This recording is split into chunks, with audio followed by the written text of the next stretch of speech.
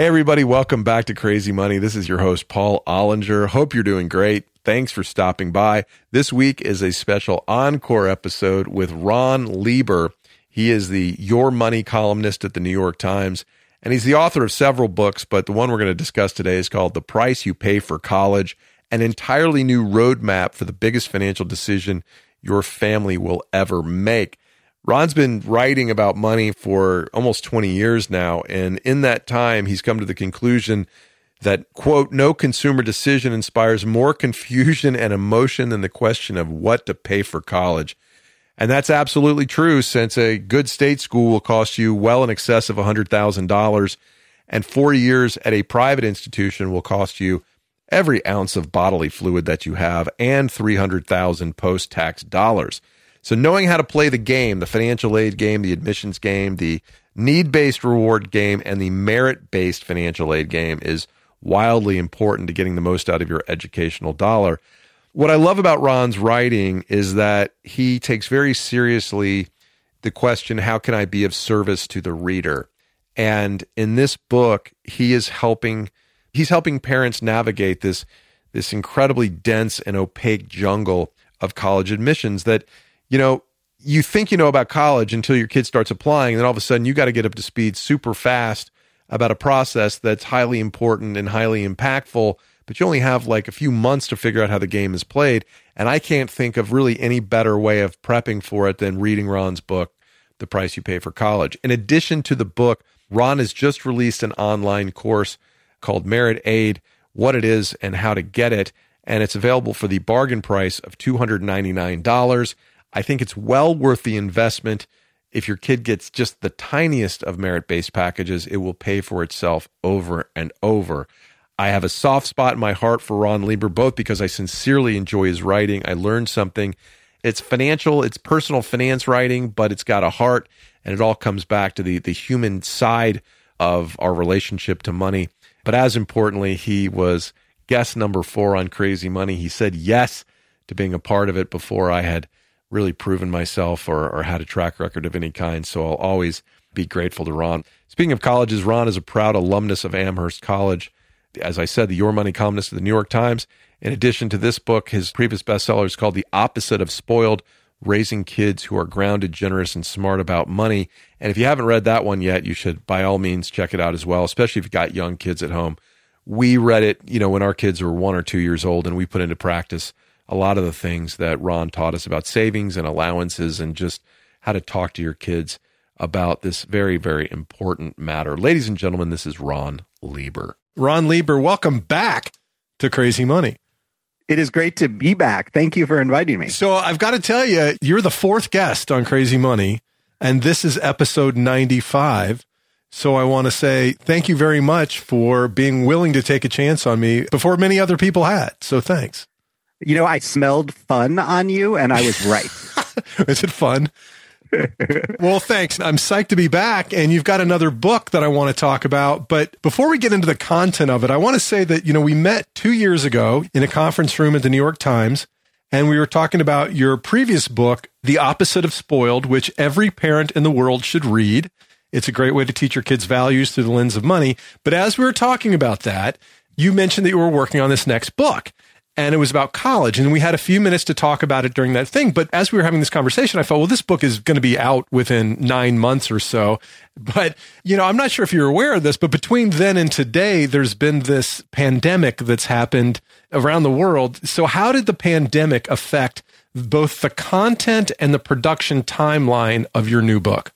Gosh, where to even start? So I had already pushed the pause button on this thing because I happen to have a bedmate who is also in the book writing business. And we both sold our books, I don't even know how many years ago it was now, at like precisely the same time. And hers needed to come out first. So I had already hit the pause button for like a year so she could get done and get out. So I finally finished this thing. It's early March 2020, right? So, 9 months ago, 10 months ago now. And we're getting ready to fact check, and all of a sudden, the news starts to come in.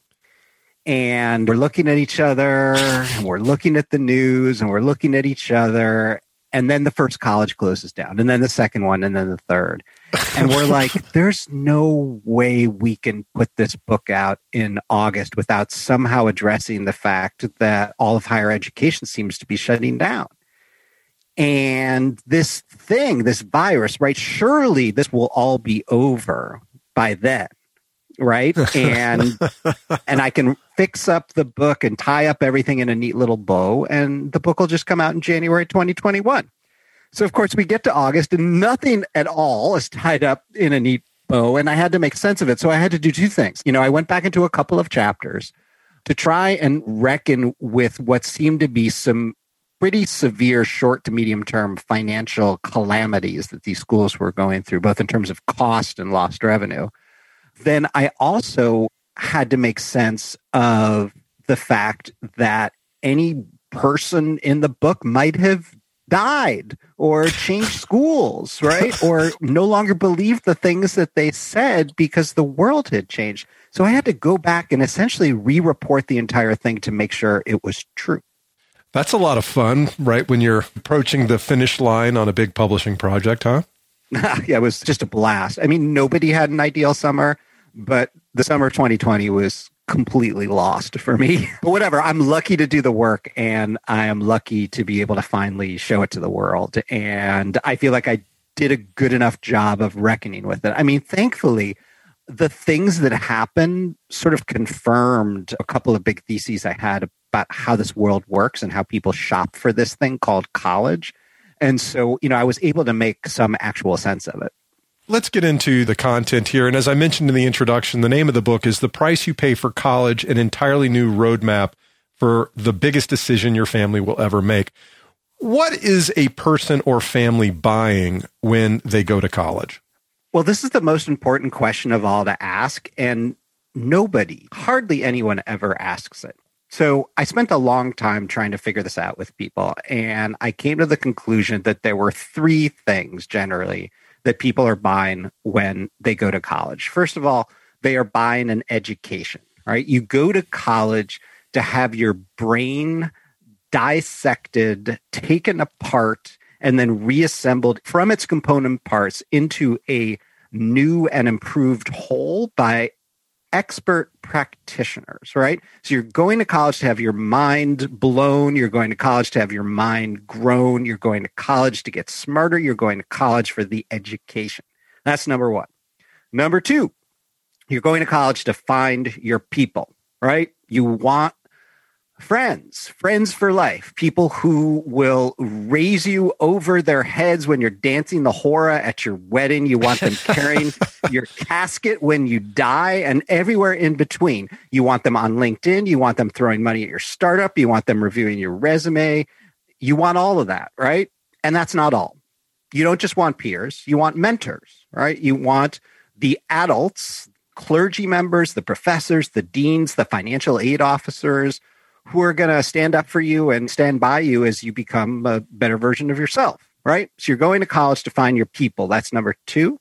And then number three, you're going to college for a credential, right? You're getting your ticket stamped. So maybe you are a working class individual, and what you really want is to grab hold of the middle class and hang on for dear life, right? So you're going for that accounting degree, the nursing degree, the teaching certificate, the thing that will hopefully make you recession proof and a stable member of the middle class. Or, and this gets more complicated, you're trying to find a degree that will mean something to somebody that you really want to impress someday in the future, right? So that may be a graduate school admissions officer. It might be a recruiter at McKinsey. It might be Facebook. It might be the people at Y Combinator who, usher in each successive class of 20-somethings, to start up companies, a small group of individuals, right? And there, you're sort of seeking your prestige shopping, right? And that can get a little complicated emotionally. So those are the three things. Well, let's talk about the emotions. Why is college such an emotionally charged decision for millions of U.S. families? And families all over the globe, but we're speaking specifically here about U.S. families. So I guess I'd start with this. This is the most expensive thing that we ever buy for our kids, and our kids are usually the most important things in our life. So it's only natural that we are just going to completely lose it when it comes time to deal with that intense stew, right? Our children and a big pile of money. And so, of course, a lot of feelings come with that, right? So what are those feelings? Well, the first feeling is just pure fear. Fear that we're going to do it wrong. Fear that when we do it wrong, that they are going to go tumbling down the social class ladder that we've spent, decades trying to clamber up ourselves. Fear of squandered opportunity, fear of looking foolish, fear of them not being able to make it through. All of this fear. We just want to get it right. Then there's guilt. Guilt that we have not put them in a good enough position. Guilt that we did not send them to the right school. Guilt that we did not find the right suburb in the right school system. Guilt that we don't have enough money, that we didn't earn enough, that we didn't save enough, that we didn't do it right. It's all our fault now that there are financial constraints. And then I think the last one is fear of snobbery and elitism. We're not the elitists. We don't care about the bumper sticker on the windshield or the Facebook reveal or the Instagram sweatshirt. No. What we're worried about is all those people who are going to come later who are snobs and elitists and might not open the door a crack for our kids at these prestigious fancy places where they might want to work one day. And so, if we don't reach to impress the snobs and elitists, then maybe we're doing it wrong. And so that whole heady mix of emotions and feelings can cause us to make some really dumb decisions. So let's start putting some numbers on the board here. How much does a college education really cost these days? An undergraduate education can cost as much as $325,000 today. So that is about what you would pay at University of Chicago and a handful of other schools that have gone to and then topped the $75,000 a year mark, all in, including tuition, room and board, and all fees.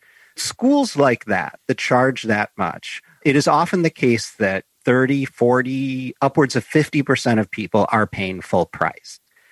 Now, at schools like those, they also will discount on the basis of financial need. Those of us who were, in our 40s and 50s, we kind of remember the old way of doing things, where if you did not have enough income or you didn't have enough assets, you would apply for financial aid and the school would sort of size you up and they would decide how needy you were financially. And then they would give you some money if they wanted you or if they had the money to give out. And that was how it worked. What has changed since then is that there is now a whole separate parallel system of financial aid that's known as merit aid. And that form of aid has nothing to do with financial aid. So there are all sorts of kids in the 1% who are getting $10,000, $20,000, $30,000 full rides at places like Tulane and USC just for being really good students that Tulane and USC want to steal away from Harvard and Duke. Right? So that whole part of it has gotten very complicated. Now, it is possible on the other end to pay nothing at all, right? You could be a 1%er who gets that full scholarship. Or you could be someone who's extremely low income. You could go to a community college with your Pell Grant, live at home, spend nothing, transfer to a state university that's relatively cheap, get a lot of need-based aid, and get out without very much student loan debt at all. So really much depends on what you're striving for and much depends on what you're shopping for. Does receiving merit aid make one meritorious? It depends on the institution, and you are right to ask because this can turn into a real big head trip. A friend of mine who's a college counselor just sent me a note the other day from a parent who was trying to figure a bunch of this out. And it was amazing what this parent had done subconsciously, although it probably made the schools salivate. What she had done was list not what the final cost would be at each of these institutions where her son had gotten in. She was listing the discount offers as if one should rank these places by the amount of discount, by the amount of merit aid that they're offering. So there was no information on how inflated the original list price was. There was no information on what the bottom line was. She was just excited that her son, and by extension her, had been patted on the head and told that they were a meritorious family. And so the school that was offering the biggest discount off the most inflated price may have had a psychological edge, right? So, anybody who's been involved with marketing knows what a coupon is. A coupon is marketing, and a merit aid is a coupon. as I was reading about it, and I've been conversationally aware of this back from my own experience in 1987 when I went off to college. I got a 50% merit/leadership scholarship to go to Rhodes College in Memphis, Tennessee. Had I not received that, I would have gone to the University of Georgia because that's just where my parents were. Isn't merit aid just like price discrimination? Like they want the best students, but they have to charge the amount that that student is able and willing to pay. Yeah, so we should give you some credit. Decades ago, the way that this worked, more often than not, is that there was at least some actual merit involved, right? It's so old-fashioned. Right? Because, what Rhodes wanted to do back then was have a better name for itself out in the world. How would you have a better name for itself out in the world? You do better on the U.S. News List. How do you do better on the U.S. News List? You improve your inputs. What's the quickest way to improve your, average SAT score, average GPA? Buy students. Yeah, you go out and buy students like you who otherwise would have gone to UGA, to their state school, unless they got some financial inducement. And that strategy worked really well for schools like Rhodes, schools like Tulane, schools like Northeastern, USC. But if you do that hard enough and you do it long enough, pretty soon everybody else is going to respond competitively. And then it's a goat rodeo. It's an arms race for both tuition and for facilities. And we'll talk about that in a minute. But my kids are younger. They're 9 and 11. So I haven't gone through the experience myself, but I've been conversational witnesses to what my friends have gone through. Is it true that if my kids go early decision, they won't get merit aid? This is a tricky one. The challenge with early decision, where in theory you are signing a binding commitment that you will go if you get in, is that they can offer you any old amount of money that they want to, and you feel compelled to do it. So, if you're wondering why it's true that the majority of people who apply early decision or the majority of people who get in don't have much of any financial need, it's because money is no object, right? And if money is an object, you're taking a risk with merit aid.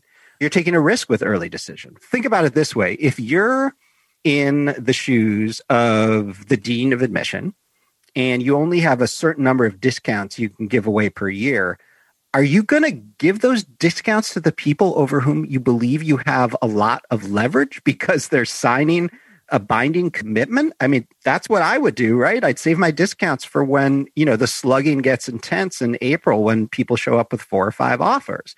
Now, I can't prove that that's how it works, and the schools don't like to admit that that's how it goes, but you have to sort of reason that they'll, apply the logic of the market in that circumstance. And so there you have it. You mentioned the admissions director, and something that comes up both in your book and in Paul Tuff's book, and Paul was a guest 6-8 months ago here on the show, is the concept of yield management. Can you talk a little bit about what an admissions director's job is today versus what it may have been 20 or 30 years ago? Sure. The admissions director's job is to keep the lights on. You have to. I thought that was the president's job. The thing about college, right, is that the customers are the product. Just like Facebook. Right. I was about to say there aren't that many other businesses like it, but of course I'm talking to somebody who may know a little bit about one of those other businesses, right? So where does that leave you? You need to achieve a certain net tuition revenue per student. How do you do that? Well, you do it with software. You do it with algorithms that, PhD consultants have written for you that suggest, okay, well, if you get a certain number of applications from this kind of high school and this kind of zip code, you can probably get a small percentage of them to pay in full. But here's what history tells us about the behavior of people with these demographics in the past. And so here is the lowest possible discount you can offer them that will still get a significant percentage of them to say yes so that you can meet your numbers. And if you're worried that you won't meet your numbers, well, maybe you need to do a little more recruiting, over in the finer, suburbs of Atlanta or in the San Fernando Valley in California, because we know that our client over here has had this good experience yielding more students from there who are relatively high income. So that's how they play the game. Now, these admissions directors also work for faculty. and faculty are not happy if the quality of students coming in the door goes down, and they'd prefer that the quality go up. But how much leverage do faculty really have at the end of the day, right? Tenure is an awesome gig, but you can't just go swapping one tenured gig for another. It's not that easy to pull that off. And so faculty can bellyache, but they are not really the leading constituency. You talked about what the admissions team will know about an applicant before they even arrive. Is there a risk of being too eager in one's research and follow-up with a school you really want to attend? I think there is a small risk. Now, here's why. Most admissions experts will tell you about something called demonstrated interest, which you need to look up or ask about at schools that you're interested in. And what that says is that you will have a higher chance of getting in if you demonstrate interest. Now, the quickest way to do that is to show up on campus for an interview, which has led some people to think the demonstrated interest is classist, right? Because if you can't afford to show up for an interview, then how do you demonstrate your interest? Not the only part of the admissions process that is classist, but just one of them. But just for starters, right? Right, yeah. So, but my concern about it was the sort of inverse, right? If you demonstrate too much interest, is it possible the school will lowball you on the merit aid or on the need-based financial aid because they think they have you over a barrel? So we've got a couple pieces of evidence over the decades that show that this might be true.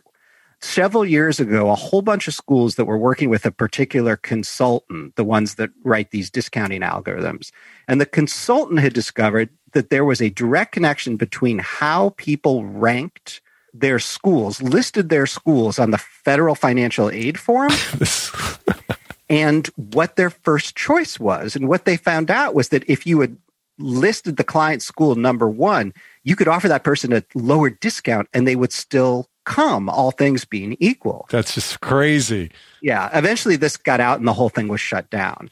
But that was evidence that schools are looking to use demonstrated interest as a way to offer you less money. The Wall Street Journal also broke this wide open, albeit 15 or 20 years ago, in a front page story where Carnegie Mellon was caught doing a little bit of this.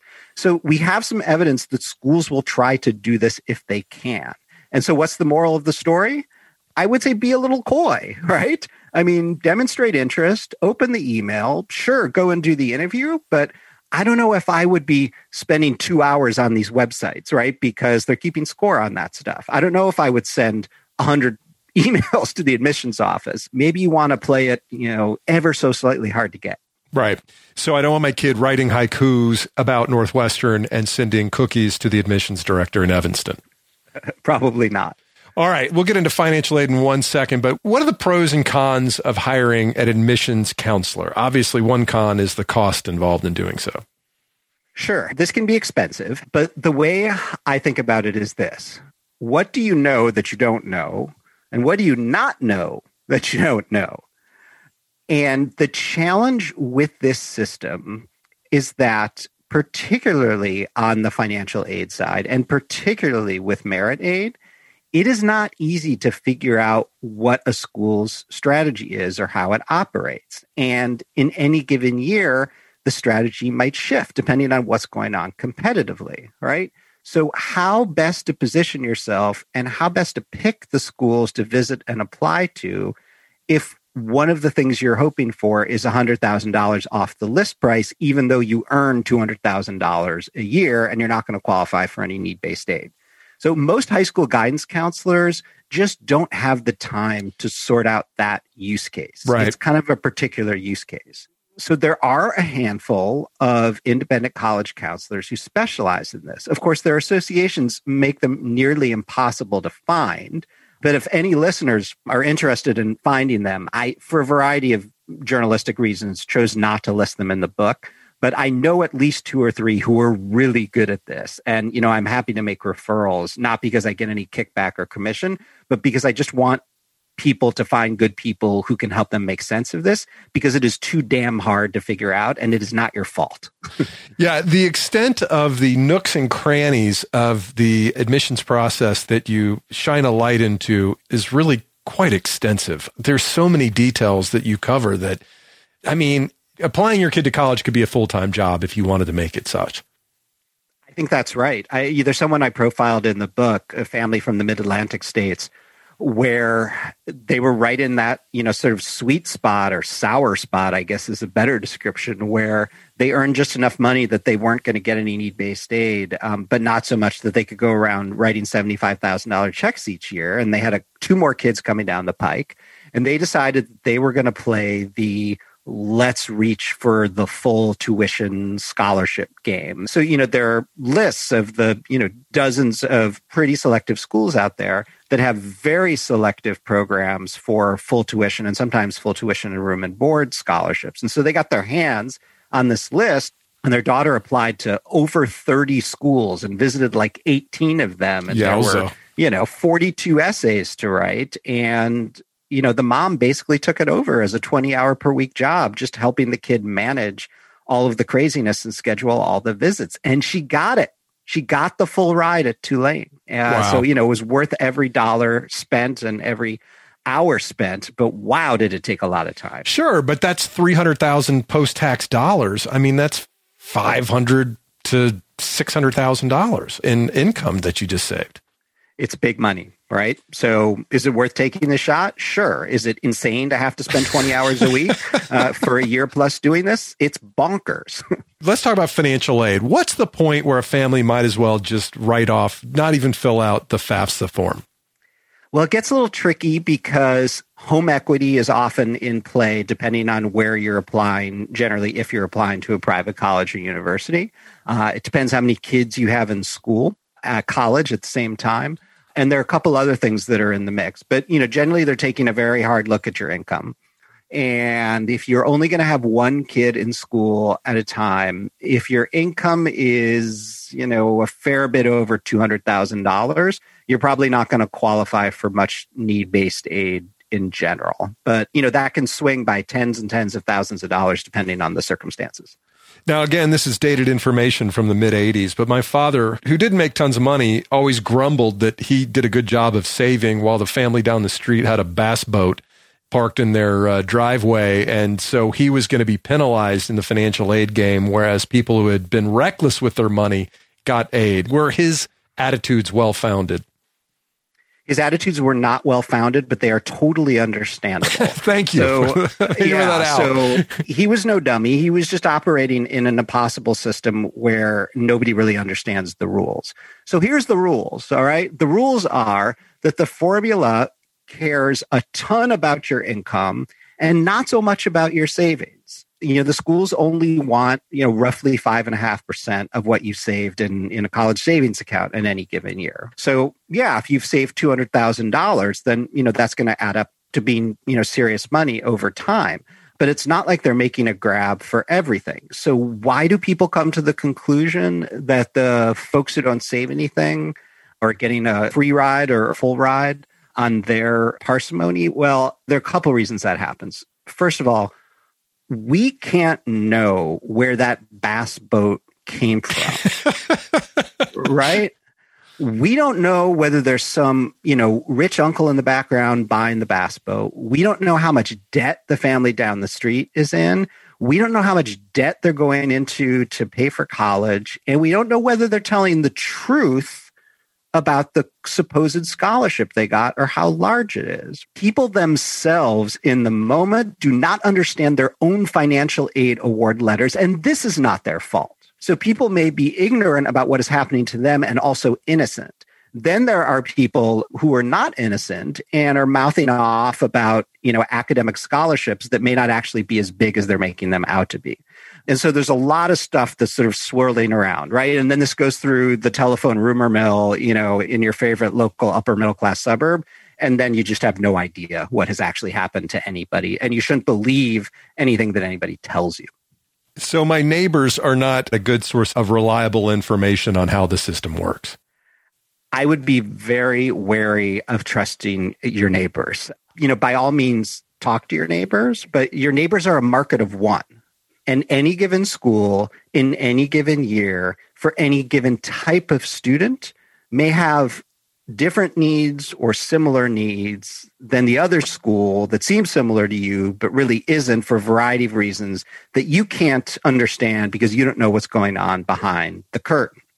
It's possible to discern patterns by looking at the limited data that schools make available, but comparing yourself to the family down the street is just likely to be an exercise in frustration, particularly when it comes to financial aid and the various forms of discounts.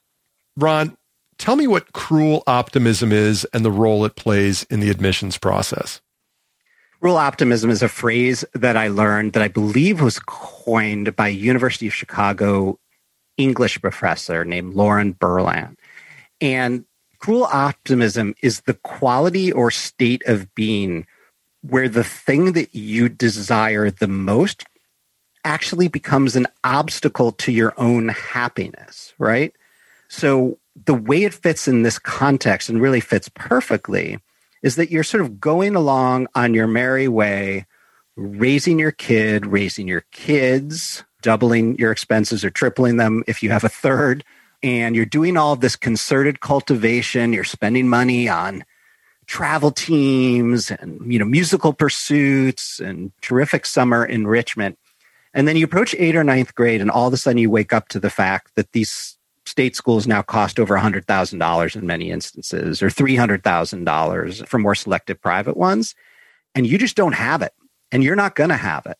And this thing that you've been sort of implicitly or maybe explicitly promising yourself and your kids that all options are going to be open, maybe the way they were for you back in the day, that's no longer true. And this optimism you had about opening every possible door for your kid is not actually going to be possible. And that feels like a form of not just self-cruelty, but cruelty to your child, because you've made it seem like anything would be possible. And now you're discovering that it would in fact be imprudent to continue to keep that promise. So it's a form of depression, essentially, that sets in when you realize that you're not going to be able to do what you thought you'd be able to do, or wouldn't be smart to try. That's got to be a very common thing, unless people just don't realize they're in that situation until even later. So what does a person do when their kid is 14 years old and they realize they haven't put themselves in the optimal situation to get their kid through college? Well, the glancing aside that you made to the possibility that you might not even realize it until senior year is actually a real phenomenon. And every year, one of the reasons I wrote the book was that my phone just kept ringing as I aged into the cohort where the early breeders among my peer group were sending their kids off, right? People were ending up in March or April having no idea what hit them and facing down bills that were just going to be impossible. And, literally, tears and rending of garments on the telephone. People they just hadn't seen it coming. Really, really smart people. And so you have to sort of start paying attention in middle school before you even know what kind of high school student you may have. And ask yourself and ask your spouse if you have one, and definitely ask your ex, as difficult as it may be, because that will get complicated. What do we think our ability to pay this bill might be? And what is our willingness? And are those two things different? And do we disagree? Because if so, we better damn well work it out and not be fighting about it in front of our kid. Because if there are two of us, we've got to have a sort of united front and a strategy about this. And if the world is not our oyster, it's sort of only fair that our kid knows that. That's such a hard reality to face. And it does seem like that might be one of the sources of this huge student loan problem that we have. And not just student loan, but parental loan. Not just unaccomplished people who aren't smart. You tell the story of former presidential candidate, former governor of Maryland, Martin O'Malley, who disclosed his financial situation, which, by the way, is a quaint notion for a politician, who disclosed that he had $340,000 in loans outstanding for just his two oldest kids, and he had two younger ones. That's a pretty existential financial situation to be in. Right. So the question that parents ask themselves, if they attempt to push it through this framework of cruel optimism, is what is the greater form of cruelty? Is the greater form of cruelty to stomp these dreams into submission and pay for a state school or only the private college that's willing to discount to close to state school prices? Or is the cruelty to put the kid and ourselves as parents into debt to chase what maybe ought to be an impossible dream, but is not? And why is it not? Because the federal government in the Parent Plus loans program is willing to lend up to the entire cost of attendance per Martin O'Malley, regardless of your ability to pay. There is no financial underwriting, just a very, very mild, like you can't have declared bankruptcy 6 weeks ago, form of credit check. So you can levy yourself up to the hilt to chase this dream. So is that cruel, or would the cruelty be to, deny your kid's dream? And my friend Kate Zaloom, who wrote an academic book called Indebted, she's an economic anthropologist, right? And she did a study of people who borrow for college, parents in particular. And she has this phrase that I love about how potential is priceless when it comes to parenting. And so if you want to know how we got to $1.7 trillion in debt, it's because potential is priceless. I remember caring so much about where I went to college and really thinking about how wearing the right sweatshirt and having the diploma with the right name on it would legitimize me. And my cousin, I remember my older cousin had the same experience. She really wanted to go to WNL and it just wasn't in the cards. And so she went to the honors program at Georgia. And it's like, I remember how intense I felt that. You said you couldn't get commission for referring admissions counselors. Here's how you monetize this, Ron. Here's my idea for you. Let's say my kid gets into her dream school and it costs 3 times the cost of the honors program at my state school. I give her your number and you break the bad news to her. That's worth like $1,000. Easy to avoid that conversation. So what you are suggesting is a reasonably close cousin, like a second cousin once removed, to the question of whether you should bribe your kid to go to the cheaper school. And this happens. The teary phone calls and sort of renting of garments.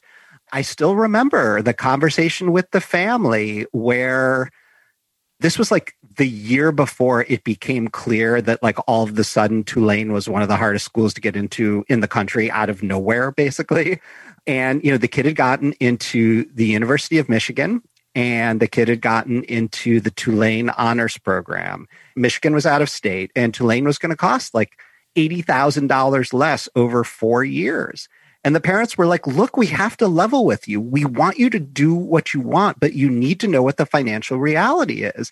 And the reality is if you go to Ann Arbor, there will be no family vacations for the next 5 years. And, we're not sure if you go abroad, if you'll be able to like stay in Europe for the summer. And I mean, look, these are high class problems, right? But the kid was like, you're trying to bribe me. Anyway, she went to Tulane and she shot the lights out. Tulane's your fallback school? I mean, come on, that's not terrible, right? I mean, Ann Arbor is awesome, but New Orleans is a pretty fun place to hang out. Well, right. But think about it. These are our teenagers. Absolutely. All we've ever wanted to do was cultivate their potential. That potential is priceless. They are crying. We are on the crux of it, right? It is so easy to just say yes to them. It is so easy. Which brings us back to a concept from your previous book, the Land's End line, right? Explain the Land's End line and how it might relate to this conversation about college. Oh, I love that you're drawing these lines. All right. So I grew up in Chicago and the Land's End catalog back then was like more of a regional phenomenon. And, the catalog would come, it would be all of this, sort of basic sportswear and t-shirts and turtlenecks. And you would call and order stuff and you'd talk to these really nice ladies in Wisconsin. And I just love Land's End and I love what it stands for. And so when it came time to start thinking about what our daughter should be allowed to buy or what we were going to buy for her, our older one, who's now 15, I was like, we're going to have a Land's End rule here. And what it means is that in any given category of clothing or shoes or outerwear that Land's End carries, we are going to be willing to pay the price for the thing at Land's End or the identical price elsewhere. But if the kid wants something that's more expensive, then she's going to have to pay the difference between the Land's End price and whatever it is that she wants out of her allowance. And that was how we were going to bring some financial discipline to the proceedings. And so the question then becomes 10 years later, and it's time to apply for college. You've had the conversation with your spouse, if you have one, or your ex, if you have one, or 2 exes, right? About the ability to pay and the willingness to pay. And you come up with a number and you just say, look, this is what we're going to be willing to do. This is going to be what we're able to borrow and willing to borrow. And you're going to need to make up the difference. And that might mean merit aid, or it might mean student loans, or it might mean working, 15 hours a week during the school year. And you have a conversation about that. And then your kid knows where things stand. And you try as hard as you can to stick to it on April 26th and April 28th and April 30th when there are tiers. Yeah. So you mentioned before the fact that the government will basically lend you as much money as you're willing to take on. Do you foresee a day when student debt is subject to bankruptcy laws or apportioned based on the course of study that a student wants to pursue?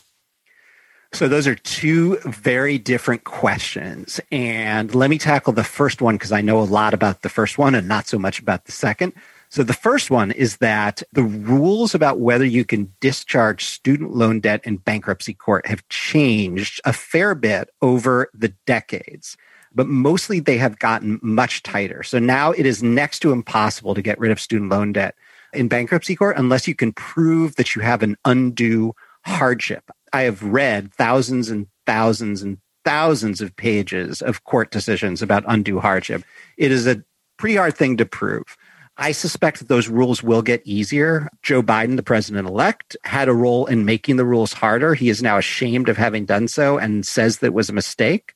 So sometime in the next 2 years, maybe we might see some changes there. I would expect to see some changes.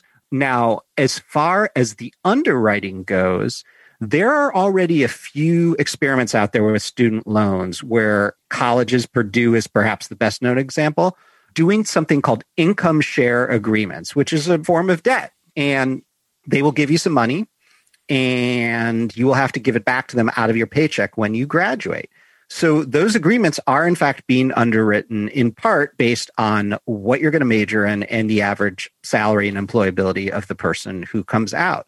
So will we see more of that? Maybe a little bit.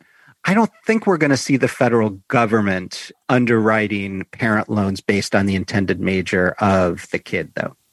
All right. Any one of these topics could be an hour's conversation. And I love the whole college topic because it's so many issues wrapped up in one: values, spending, work, inequality, financial prudence, et cetera. But we got to wrap it up here pretty soon.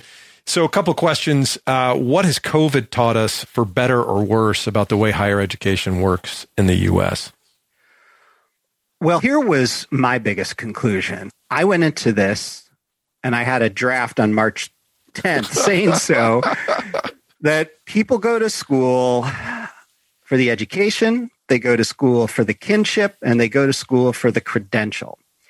And when everybody got shoved into these Zoom rooms, the education wasn't very good anymore.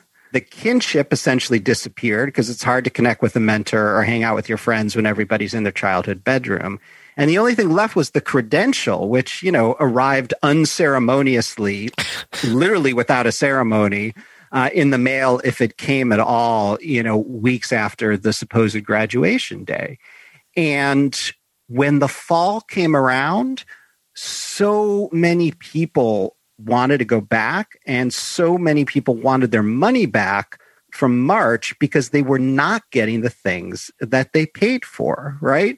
And so to the extent that anybody thinks that online education or some form of, kind of hybrid online learning is going to replace the residential undergraduate education, the traditional form, the one that has now become a rite of passage for the middle class and above, I think they've got another thing coming because we've just had an experiment in forced deprivation of that rite of passage, and people were really pissed off. Like they wanted to sue because they weren't getting it, right? Right. But the value of that credential is so high, nobody's going to pull their kid out of Harvard to make that point, right? Well, this is the thing. The consumers of the product that institutions of higher education produce have not yet revolted themselves and said, this sucks, our 22-year-olds suck, everything sucks, and we're not going to hire any college graduates anymore. Right. So, the point at which they do that, they are the consumers of this product. The point at which PhD programs say, you know what, we're just going to take kids right out of the Army or high school because we don't want any ones with bachelor's degrees anymore. The point at which that happens, then we see a revolution. But what I think we'll see from here is more like an evolution with a handful of schools trying interesting experiments. I mean, can you think of an industry that has changed less in a generation than this one? Nope. There you go. So you have a 15-year-old daughter who is about to begin the process, if she has not already begun the process of researching schools and applying, et cetera. When you think about what you want for her in college, what do you hope for? You know, it's interesting that you mentioned that, because I mostly think and I mostly worry about what I want from the process, because I don't want the whole thing to be polluted by the fact that her dad is out like yapping in public about this. Way to go, Dad. Yeah. And so you ruined my college application process. Right. I mean, she just started a new high school, and we had this whole conversation about whether it was okay to send an advance copy of the book to the college counselors. And would that be a nice thing to do, to let them know that, you know, yapping dad was going to be out in public talking about their line of work? Or would that be too forward, or would it be embarrassing? And, you know, I mean, she is an extremely level-headed teenager. And so I don't really worry about her that much. But, you know, I don't want to get in her way. You know, this process should be one that's kind of mind expanding, and I don't want my super strong opinions to screw things up. So I worry less about what happens to her in college, in part because she's such a level-headed kid. But the other thing that was just so utterly and ultimately hopeful for me about all of this is that, you know, every place I went, and I went to dozens of schools, and I focused mostly on places I'd never been to before in my life, I just felt optimism on these campuses. It is hard not to feel like anything is possible when you're hanging out with a bunch of college kids. And it is just so clear to me now that there are dozens and dozens of great schools in every category, and that she is going to be so much better than fine, almost no matter where she ends up. My last question was, did writing this book make you more or less optimistic? And you just answered it. You're good. I'm more optimistic than I was when I started for my own family, but that is because we are careful planners, and because we are privileged, and because we have been able to save. I had a very different experience as a high school student. You know, my family's finances were in complete turmoil, and, you know, we had to figure out what the financial aid system was and then beat it. And that may be why I grew up to be a personal finance writer. I don't know. But that worry is not going to be a factor, I hope, in our family. But I am worried for families who have a little bit less and who are going to be tempted to make expensive choices and choices that involve debt because of the intense stew of feelings that are inevitably part of this process. So, you know, if I accomplish anything at all with the price you pay for college, I hope that people will end the book being more emotionally intelligent about all this than when they started. Well, we will leave it there. Ron, is there a place where our listeners can find out more about you online? Yeah, I'm easy to find. RonLieber.com. You hit the email button and there I am. And I try to respond to everybody, although it'll probably be a little bit hard in February. I'm on Twitter at Ron Lieber, Instagram at Ron Lieber, Facebook.com/Ron Lieber author. Lieber is Lieber. The link is in the show notes. Ron, thanks again for joining us. Great to talk to you again. It was a pleasure. Thanks for having me back.